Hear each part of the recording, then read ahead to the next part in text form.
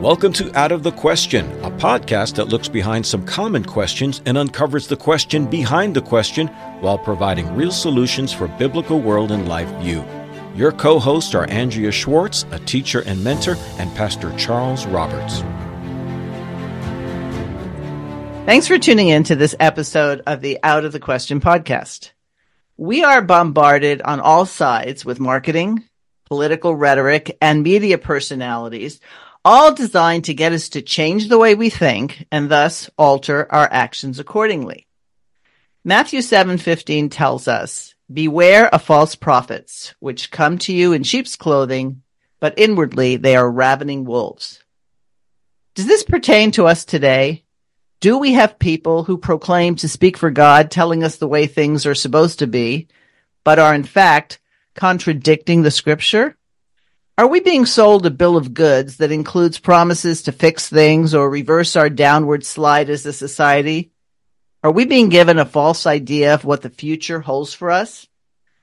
I've been thinking a lot about this lately, especially when well-known pastors change their positions, demonstrating a disloyalty to God's word, and when candidates who years ago seemed as though they thought one thing, but now sing a different tune. So, Charles, exactly what does it mean for us today to recognize wolves who disguise themselves as sheep, and how do they manage to fool us into thinking that they're on our side? Well, of course, the first reason we get fooled is because they look like sheep and not like wolves. And that's one of the keys to helping us discern and be aware of the challenges we face. I think that especially in recent evangelical and overall Christian church history in these United States, we have plenty of examples of individuals who appeared to be one thing but turned out to be quite another. I think that the scripture teaches us that people are known by their fruits you shall know them. And I think that's the key thing that we have to observe and pay attention to. It's fine if someone is confessionally orthodox. They subscribe to the Westminster Confession. They believe in biblical inerrancy or whatever it may be. What are they doing when nobody's looking? Who are they endorsing for political candidates? How are they interacting with this social issue? There are a whole host of things that can give us an idea about whether someone is the real deal, is authentic or not. And I think, let me just say one more thing about this, that we tend to define, as I just did intentionally, what we're going to be looking for in terms of, is this person, is this pastor, is this individual really what they say they are? Are they a wolf in sheep's clothing? We tend to define that by certain top-level political or social issues. You know, what is their stand on abortion? What is their stand on same-sex marriage and these kind of things?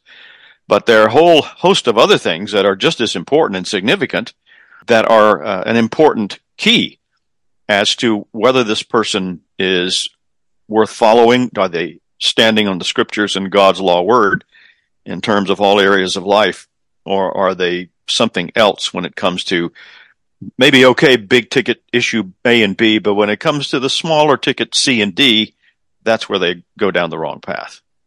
So another way I could have framed the question is, why do good people go bad? But then I realized, well, if we're going to what the scripture says, there's no one good, no, not one, obviously other than Jesus Christ. But it seems to us that people who say the right things and maybe in political spheres voted the right way, that we say, well, that's a good guy. We should get behind this person. But then years later, through maybe a lot of things that happen behind the scenes that we'll never know about, suddenly these people are speaking very differently. And for those who wholeheartedly went and said, oh, that's my guy, he's on our side, they're actually somewhat crippled because now they don't even trust their own ability to discern, is this a good guy or a bad guy? So you talked about fruit, right? We'll know them by their fruit. And what came to mind was the passage in Leviticus 19:23, which at first glance might not have anything to do with this, people might think. But what it says is, when you come into the land and shall have planted all manner of trees for food, then ye shall count the fruit thereof as uncircumcised. 3 years shall it be as uncircumcised unto you, it shall not be eaten of. And I thought, wow, you can plant a fruit tree and it starts sprouting, but it's got 3 years before you can even eat it. And so then you have all this time to discern, is this good fruit, bad fruit, etc. And so I wonder, is the fact that we have so much instantaneous media, a new person gets on the scene, suddenly that's all you're hearing about, that we don't give ourselves time to really judge the fruit. Yeah, in many cases like that, the new person on the scene in whatever venue it may be actually may have a long history behind them that we don't know anything about, simply because we'd never heard of them before the media decided to put them out there. I remember many years ago reading, as I'm sure you're familiar with, the rise of the late Billy Graham. You know, he was an obscure evangelist and mostly here in the South, but he had a circuit of places. But it was the guy who was at, I forgot which one, the New York Times or one of those big newspapers, or Look, Time Magazine, I forgot who it was. You know, he sent when he heard about Billy Graham, he sent a note to one of his editors and said, "Huff Graham." In other words, promote him. I want this guy out front. And that's what launched his career. And so, especially with media personalities or people that come to us by means of mass media, we would do well to do research and do something and find something about that person. You know, here in the southern United States, and I'm sure there in California too, you have all kinds of people who have churches and religious TV programs, and you look into the backgrounds of some of these people, and they aren't very pleasant backgrounds. But look, let's put that to one side for a moment, and let's talk about people who, you know, are apparently real bona fide, solid people. Then they start to kind of go off the rails a little bit. I'm sure there are groups of individuals who, you know, target, we'll just say, Christian ministry or some Christian social cause for cynical purposes because they think they can get something out of it. Usually it's money. But there are others who are going at this for, you know, honorable reasons, at least initially, and then somewhere they go off the rails, as I said. One example that I was thinking about when we decided to talk about this topic, and this man, we've mentioned his name before, was the late Dr. Francis Schaeffer. Now, I'm mentioning him because you can see in his early ministry and the work and the writings he produced that led to the founding of the L'Abri Fellowship in Switzerland, and you contrast that with his writings and his focus later in his ministry toward the latter part of his life, and there's a significant difference. And I've even heard evangelical and reformed teachers and leaders who were very excited about what they perceived to be Schaeffer's sort of going in a more broad direction as opposed to a fundamentalist and solidly biblical direction, sort of what we would equate with modern wokeness today. And then lamenting the fact that toward the latter part of his life, he was writing books, The Christian Manifesto, The Great Evangelical Disaster, that were much more doctrinal, and saying, you know, the church is losing its grip because you're giving up this issue of biblical inerrancy and absolute truth. So I guess the point is, if somebody is around long enough, just like in any part of human life, they're going to adapt and change over time. If any of our listeners can remember when they were 18, and they're a lot older than that now, their ideas and their attitudes are very different now than they were 20, 30, 40 years ago. Right. And you would hope it would be. You look back, I know sometimes I joke with people and I say, look back on things I thought 6 months ago, and I'm like, wow, I really thought that. So going back years, decades, etc., we would hope we would grow, but by the same token, we have to grow in the right direction. We, you know, like a plant grows towards the sun. Well, in a very real sense, we must grow towards the Son of God and adapt to the mind of Christ and have to give up some of our own thoughts and preferences. But as I was thinking about this, you know, like, okay, so how do you spot a wolf in sheep's clothing? Sounds good because, as you pointed out, he's dressed as a sheep. So you have to have a standard. And I thought it's interesting, if you go back to some of the parables that Jesus told, he actually was telling us how to do this. And I was thinking of the parable of the sower and the seed. Now, the sower isn't us. We're not the seed. We're the ground. Would you agree with that? That in that parable, when we're looking at where we fit into that parable, we're the ground, correct? Yes. Yep. Okay. Which means that other people are the ground too. So you have to look at the ground. So there's nothing wrong with the sower. There's nothing wrong with the seed. It's what happens when that seed either takes root or does not. And I think it's interesting that there are 4 different kinds of ground. 3 of them are identifications that help us to see, if we really think about it, how to judge things. So if you see somebody who is very concerned, for example, about how they look, about what status they have, about whether or not people accept them, trying to be accepted by a group that by its very nature is antithetical to what they stand for, then you see people who are being choked out by the cares of the world. And in a lot of cases, money and advancing their career has a lot to do with their compromise. So it doesn't mean that they were always compromised, but don't you think it means that they've allowed something to take precedence over something else? Oh, yes, absolutely. And this is a constant struggle in terms of our individual pursuit of sanctification and growth in holiness and conformity to God's standards of righteousness. And I suppose that there are some callings and stations in life that are more susceptible to what you just described than others. Certainly in pastoral ministry, there are these challenges that every pastor faces. If they take their calling and ministry seriously, then this is something they have to be constantly on guard about. I came across a quaint little phrase or statement where a pastor was greeting people as they were leaving the church, and this woman walked up and said, "Pastor, that was the greatest sermon you've ever preached." And he said, "Thank you. The devil just told me the same thing." So that's an example of how you got to be on your guard. I mean, everybody likes to know that people like what they've done or what they've said. But for some of us in certain vocations, we have to be very careful. All of us have to be to some extent. I think, too, that in terms of recognizing the wolves, I think people need to invest time and understanding and having a clear understanding. I'll call it situational awareness, that we have always lived in a world that is in constant battle between the wiles of the devil and the power of God's law word.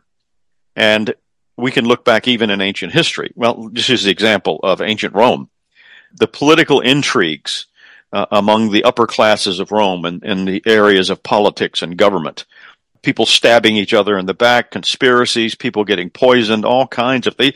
In other words, there are people out there who this is that they do. They spend their time trying to come up with ways where they can advance their own agenda, and maybe in their own minds it looks good. And I've been involved in air quotes church politics for over 30 years as a denominational pastor in 2 or 3 different denominations now. And I see this across the board, and I don't care if you're Pentecostal, Reformed, Arminians, Calvinistic. In every area where people get together and form associations, you have these problems. And we see them in families too, sadly. So people need to realize that there's a reason why before someone is put in a position of authority, they need to be vetted. They need to be measured against the standard of God's word by those who are mature in their faith. And I'm talking especially in the church, but it applies to every other area of Christian society. You know, the family, of course, is the main focus for that. Every young man who grows up in a family has the potential to become a husband and father. But whether or not they will be, quote unquote, good husband or father, there's a lot that goes into qualifying whether that be the case.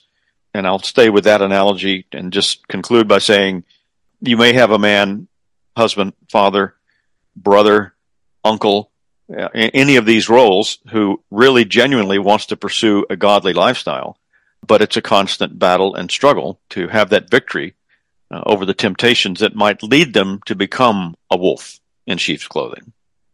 So the other soil, there's 2 others actually that were bad soil, but this one in particular is the one that gets sown and it just grows completely, quickly. It's like, wow, up it shoots and stuff like that. And everybody around it probably went, oh, praise the Lord. Look at the change in that person. But because there isn't training in the whole counsel of God, because people absorb this idea that once you're saved, life gets easy. Congratulations, you've made it on the boat, sort of thing, that they don't bother to study. They don't bother to look at things, the subtle points where the world, the flesh, and the devil are challenging God's word. And so you have a lot of people who seem like, wow, they get it. Now we have another soldier on our side. And then down the road, they wither because it gets a little hot outside. They have no root in itself, the way the scripture describes it. And I think that happens a lot with celebrities. You know, I'm sure you can think of all those celebrities. Oh, wow, he's a Christian. She's a Christian. And I don't know why people are so happy about it, because they don't know these people particularly, and they just hear word of mouth. And then when that person does something that is antithetical to scripture completely, then they're like, oh, what happened? So you actually get people thinking you can be saved and then lose your salvation, which then compromises the promise of the work of the Holy Spirit. Paul, in speaking, I believe it's in Acts 20, where he warns the elders of the church at Ephesus to be on guard, because he was leaving, he was heading to Rome, and he wanted to make sure that they knew their responsibilities to guard the flock. And I think he uses this very terminology. You know, ravenous wolves will come in and, if possible, paraphrasing, take over the church, lead everybody astray. And if that was a problem in his time, it's as much or more so even in ours.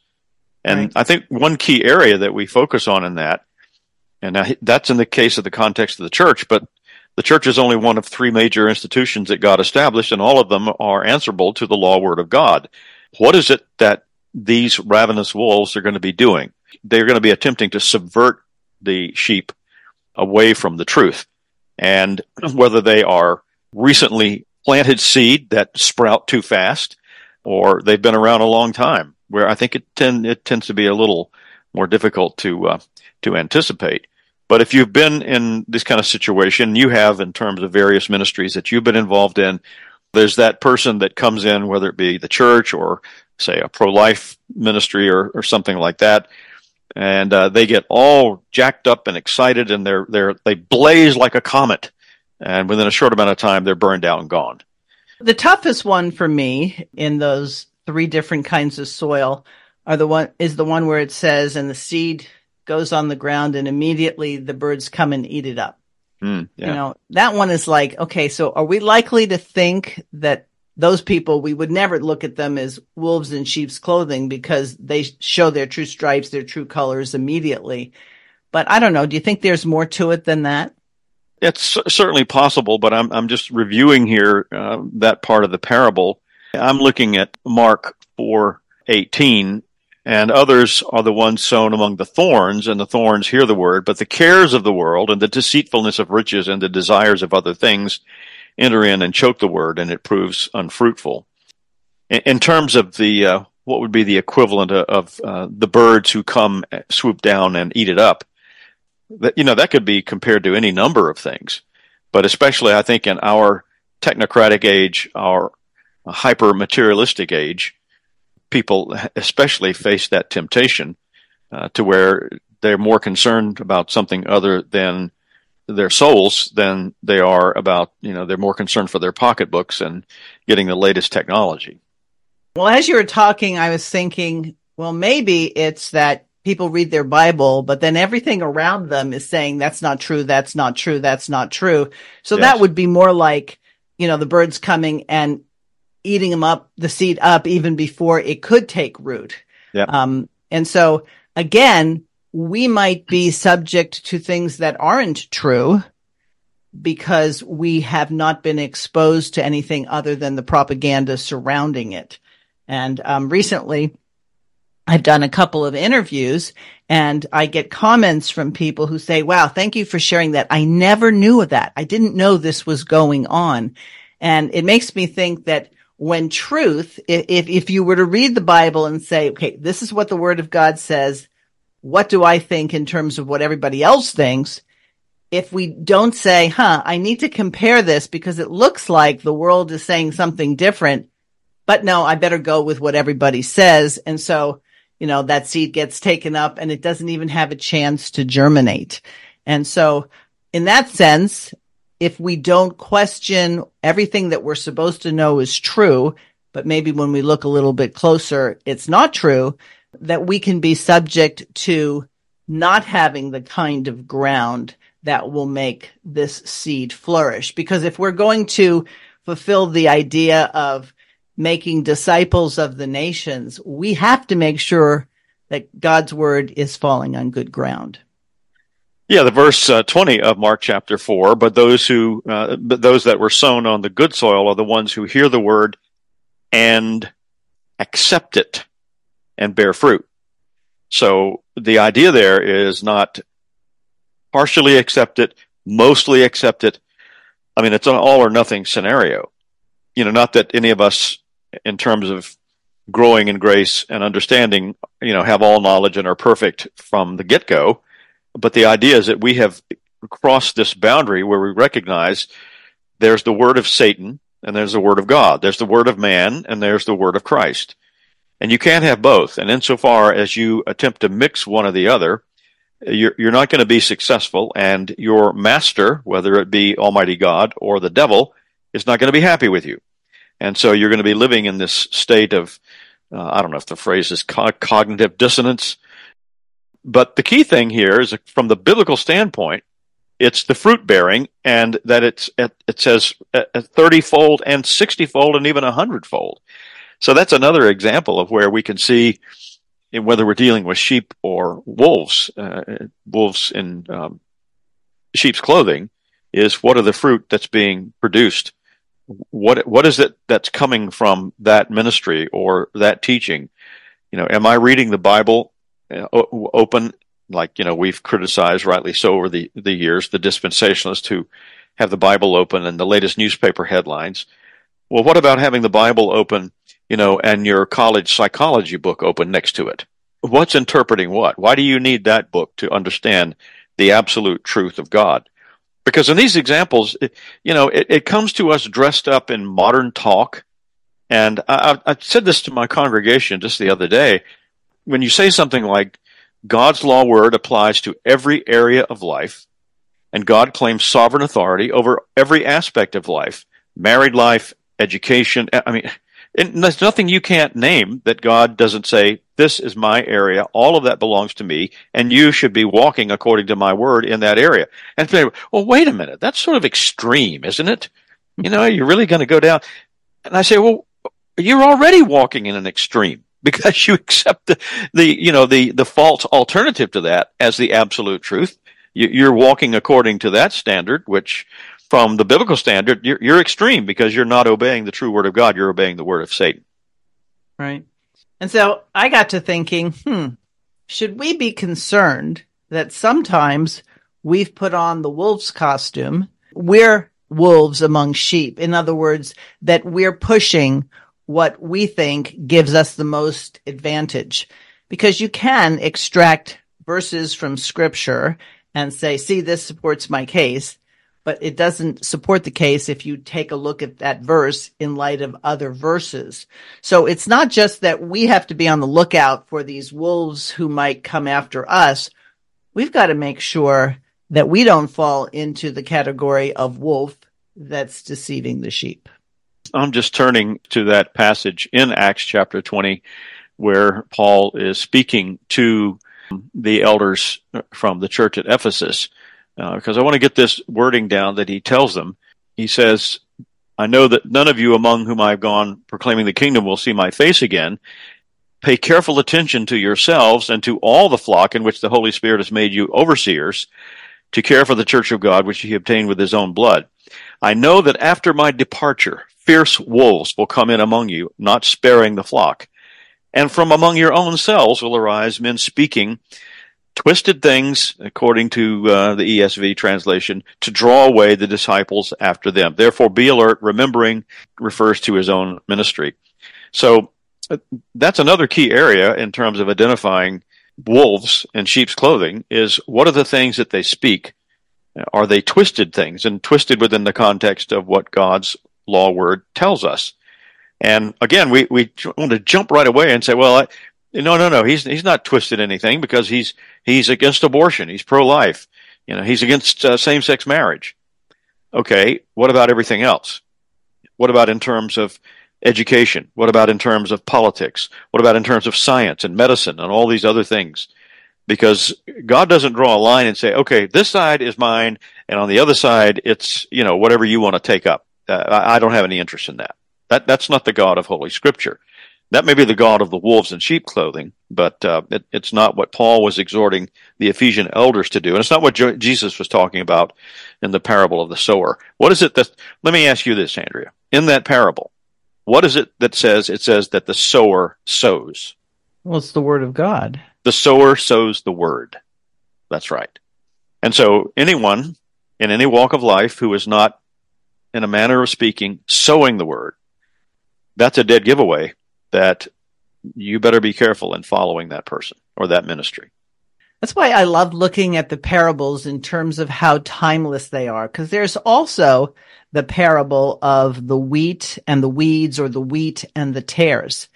At first, you can't tell the difference. That's why the Lord tells his followers, no, or in the parable, no, don't go pick up and try to get rid of all the weeds prematurely, because in the process, you might be pulling up wheat as well. So we shouldn't be surprised that in every era, Paul's era was certainly talking about people will come in and sow weeds, tares among the wheat, that this is a reality. And I think in our day, maybe less so now with the COVID stuff and vaccines and whatnot, but people used to be like, wait a minute, our country wouldn't hurt us. What we hear on the news is true. I know because I heard it or I read it. And so we have to be on guard that we, number one, aren't sowing tares in our own lives, teaching our children, and then they challenge us and say, but what about this? And you go, well, yeah, I know the Bible says that, but it's not really what it means for us today. So we have to be more concerned, I think, initially, that we not be guilty of being a wolf in sheep's clothing. Yeah, and that's that to go back to what Paul was saying to the Ephesian elders. That's one of the things he's exhorting them. Guard your own life. Be careful, so that you will be able to recognize the difference between the weeds or the tares and the wheat. I think it might be helpful to consider. Not everybody starts out with the idea, well, for my career, I'm going to become a wolf in sheep's clothing. It's like the person who becomes, sadly, an alcoholic. They don't just get up one day and say, I'm going to start drinking uncontrollably and become an alcoholic. No, it starts in a very incremental way to where they sort of reach that point. And in the case of an individual who becomes a wolf in sheep's clothing, well, give them the benefit of the doubt. They don't start out that way. But what is it that leads them down that path to where the rest of us, the leaders of family, church, and civil government, need to be careful and recognize, what it is? Well, the deceitfulness of riches is one of the things Jesus referred to in that parable.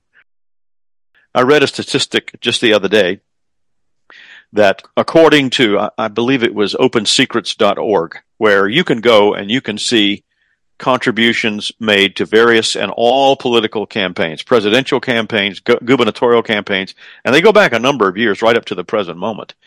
I believe that was the source, but it was referring to a political lobby with huge influence in Washington, D.C. That lobby is the Israeli lobby, and it said that not one U.S. senator had not taken money from IPAC. Not one. And so this is an area, whether it be that lobby or any other, where this is what corrupts people. It's the deceitfulness of riches and the allure of power.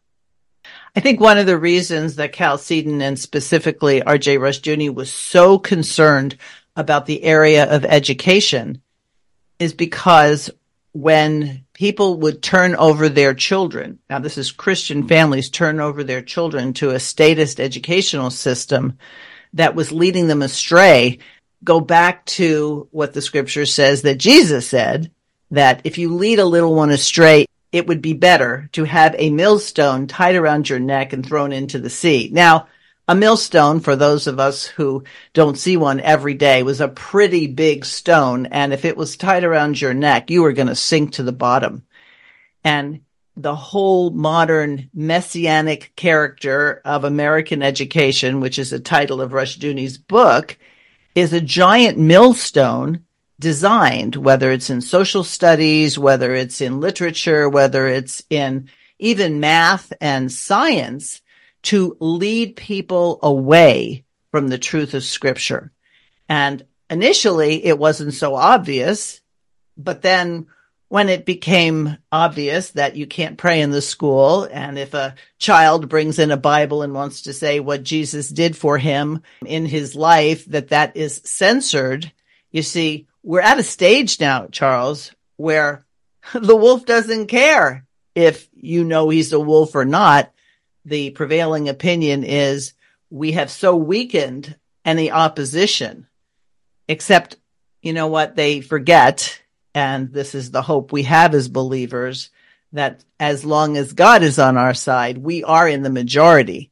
But God's not going to force people to read his word faithfully if, in fact, they want to read it to serve their own purposes. And so we have to realize that a lot of the things we don't like today has to do with the fact of the ground by which the word of God is received. And are we other than that good ground that receives it and then multiplies in terms of good production? I think one reason that we face this challenge, perhaps in a more direct way than earlier generations, has been the breakdown of the family as the central focus of God in the world, and as the place where every individual is taught law, government, religion. That's the focal point. That all of those things have been outsourced to other places. And one of the problems with that is a lack of accountability. If you're in a communal situation where everybody around can see what you're doing, or at least there are one or two people that, you are answerable to, it's a little bit harder for somebody to transition from becoming a sheep to a wolf in the context in which we're talking about. This constant pull toward becoming something other than what God wants us to be. It doesn't matter what area of life we're talking about. And so having that structure of accountability, whether it's somebody involved in politics or civil government, the leadership of a church, the leadership of a family, a Christian school, whatever it may be, there needs to be this constant checking and making sure. I mean, not to where, nobody has a private life anymore, but it's interesting that that's one of the things that's now falling by the wayside, is that none of us have a private life anymore because we have, big tech companies and government that wants to know every move we make, and, it comes back to something that we've said from the very beginning, is that there are certain things according to God's created order that are simply unavoidable. And one of them is obeying a master. You will serve someone. It'll either be God or Satan. I mean, that's the distilling it down to the basic element. And you'll be accountable to someone. There's someone who will know what you do all the time. Now, we know that someone is God Almighty, the God of the Bible. But the state wants to take that place. So instead of, we've talked about school and education, instead of the family being the place where a person becomes accountable and say children are given direct supervision by parents and other siblings, well, it becomes the school, the government school, where the teacher, who is an agent of the government, actually can keep an eye on things and craft that person into something that the government approved curriculum wants that person to be. And I'd go so far as to say that some people say, okay, we'll get them out of schools. We'll either put them in a Christian school or homeschool, but they still do not guard the hen house. And by that, I mean, yes, it's overwhelming. If you're responsible for your child's education, you may start outsourcing to different curriculum or different books that look like, oh, okay. So I saw something today that was quite interesting. Somebody said, be careful what Christian material you give your children. And this was a Bible story book for kids. and, with the animations. And so we have Jesus going to be baptized by John. And the caption says, "I'm here to wash away my sins." Now, is that what Jesus said when he was baptized? Did Jesus get baptized to wash away his sins? But you know what? It's a Bible story book. Grandma got it, or I got it in the bookstore, or whatever. If you are not looking at all things that your children are going to read and learn and vet their teachers. As a matter of fact, when I teach, and I teach young people online, there is a video recording of what I've said and done. And I don't know if the parents watch it, but they could watch it, and they should watch it. Mm. They should be sure that I'm not saying something that's going to lead their children astray, and that I'm not a wolf in sheep's clothing. Right? So it's not like, well, when can we ever relax? When will I have peace? I think it was Rush Junie says, when you die, you will have peace. There's a lot of peace in a graveyard. Nobody has a lot of conflict, but then again, they're not alive and doing what they were doing before they were dead. So the struggle is going to maintain itself. It's not like the war of the seed of the woman and the seed of the serpent gets canceled because now we're going to homeschool. No, you've got to even be more diligent, because you've got to rise above what maybe you thought as a kid that you were ever going to do. I've heard so many homeschool moms say, I wish I paid attention in school a little better, knowing that I was going to teach my children. Well, maybe yes, maybe no, but your main requirement is to look at any textbook or any novel. So when my kids, who tended to read a lot, they read books that I didn't have the time to read everything that they were reading, classics and whatnot, but they were required at the dinner table to tell us the story. And so as they told the story, I would ask questions. Well, okay, what kind of world and life view is that? So that, yes, I'm not trying to say don't homeschool your children until you can scan and read every single textbook, but you got to stay on top of it, because they're going to have conclusions. And the conclusions come sometimes from wolves in sheep's clothing. Yeah, and if I can wrap up my contribution to our discussion, I'd like to do that by quoting something Jesus said in Matthew 10:16. There's a similar thing recorded in Luke 10:3. He said, "Behold, I send you out as sheep in the midst of wolves." Now, what does he say after that? He says, and I'm going to intentionally misread it, "Therefore, be open to what the wolves have to tell you. You might learn something." No, that's not what it says. It says, "Therefore, be wise as serpents and harmless as doves. Be as cunning as a snake and yet innocent as a dove." So I think in terms of where someone might go with what we have talked about today, that's absolutely perfect advice. Followers of Jesus, as believers in God's law word, we are sent out as his people, here pictured as sheep, in the midst of wolves, whether they've become wolves or whether they started out that way. And so we have to be wise, following what you said, be aware of what our children are reading, what they're being exposed to, and if it's homeschooling or something like that. But also harmless as doves, innocent as doves. In other words, not getting on the bandwagon with the people that we're trying to guard against. That's good advice. However, when we move it out of the realm of parents and children, and we talk about what we absorb as individuals, the scripture tells us to have nothing to do with the deeds of darkness, but expose them. Right. Now, in order to expose them, sometimes you have to read and get involved with whatever is being depicted so you can understand it.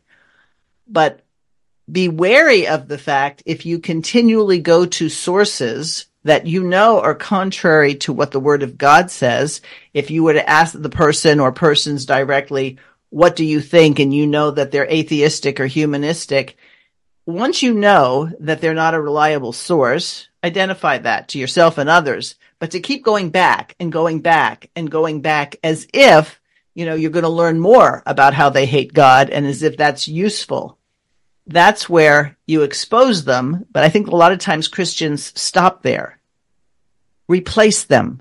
Be the alternative, so that instead of going to this network or this publication, And I'll go so far as to allude to people who people love, except if you go to their shows, they're foul-mouthed, they're blasphemous, right? They take God's name in vain. Do you really want to be digesting that? Or is it enough to say, okay, there's some information here that's useful, but we need to be the ones who are propagating the truth without the blasphemy, without the crudeness, etc. Because then we become desensitized to it, but we still think we're on the right side of history here because we know what's going on. Those people too have an agenda. Everybody has an agenda. The important thing is identify your own agenda first before you will then absorb whole cloth, because you might be hearing wolves in sheep's clothing. Yes. And I think that's part of the, on the one hand, being shrewd and wise, but also being careful about your own purity and innocence. Right. So this topic has a lot of tentacles that people can consider, and I hope they do. But it would be an example of, in Scripture, when you come across a passage that talks about wolves, take it seriously. It's not like, yeah, well, that was true then, but not now. The living Word of God is timeless, and it will apply in all circumstances. Maybe it'll look a little different, but it will apply. Out of the Question Podcast at gmail.com is how you reach us, and we look forward to talking with you next time. Thanks for listening to Out of the Question. For more information on this and other topics, please visit chalcedon.edu.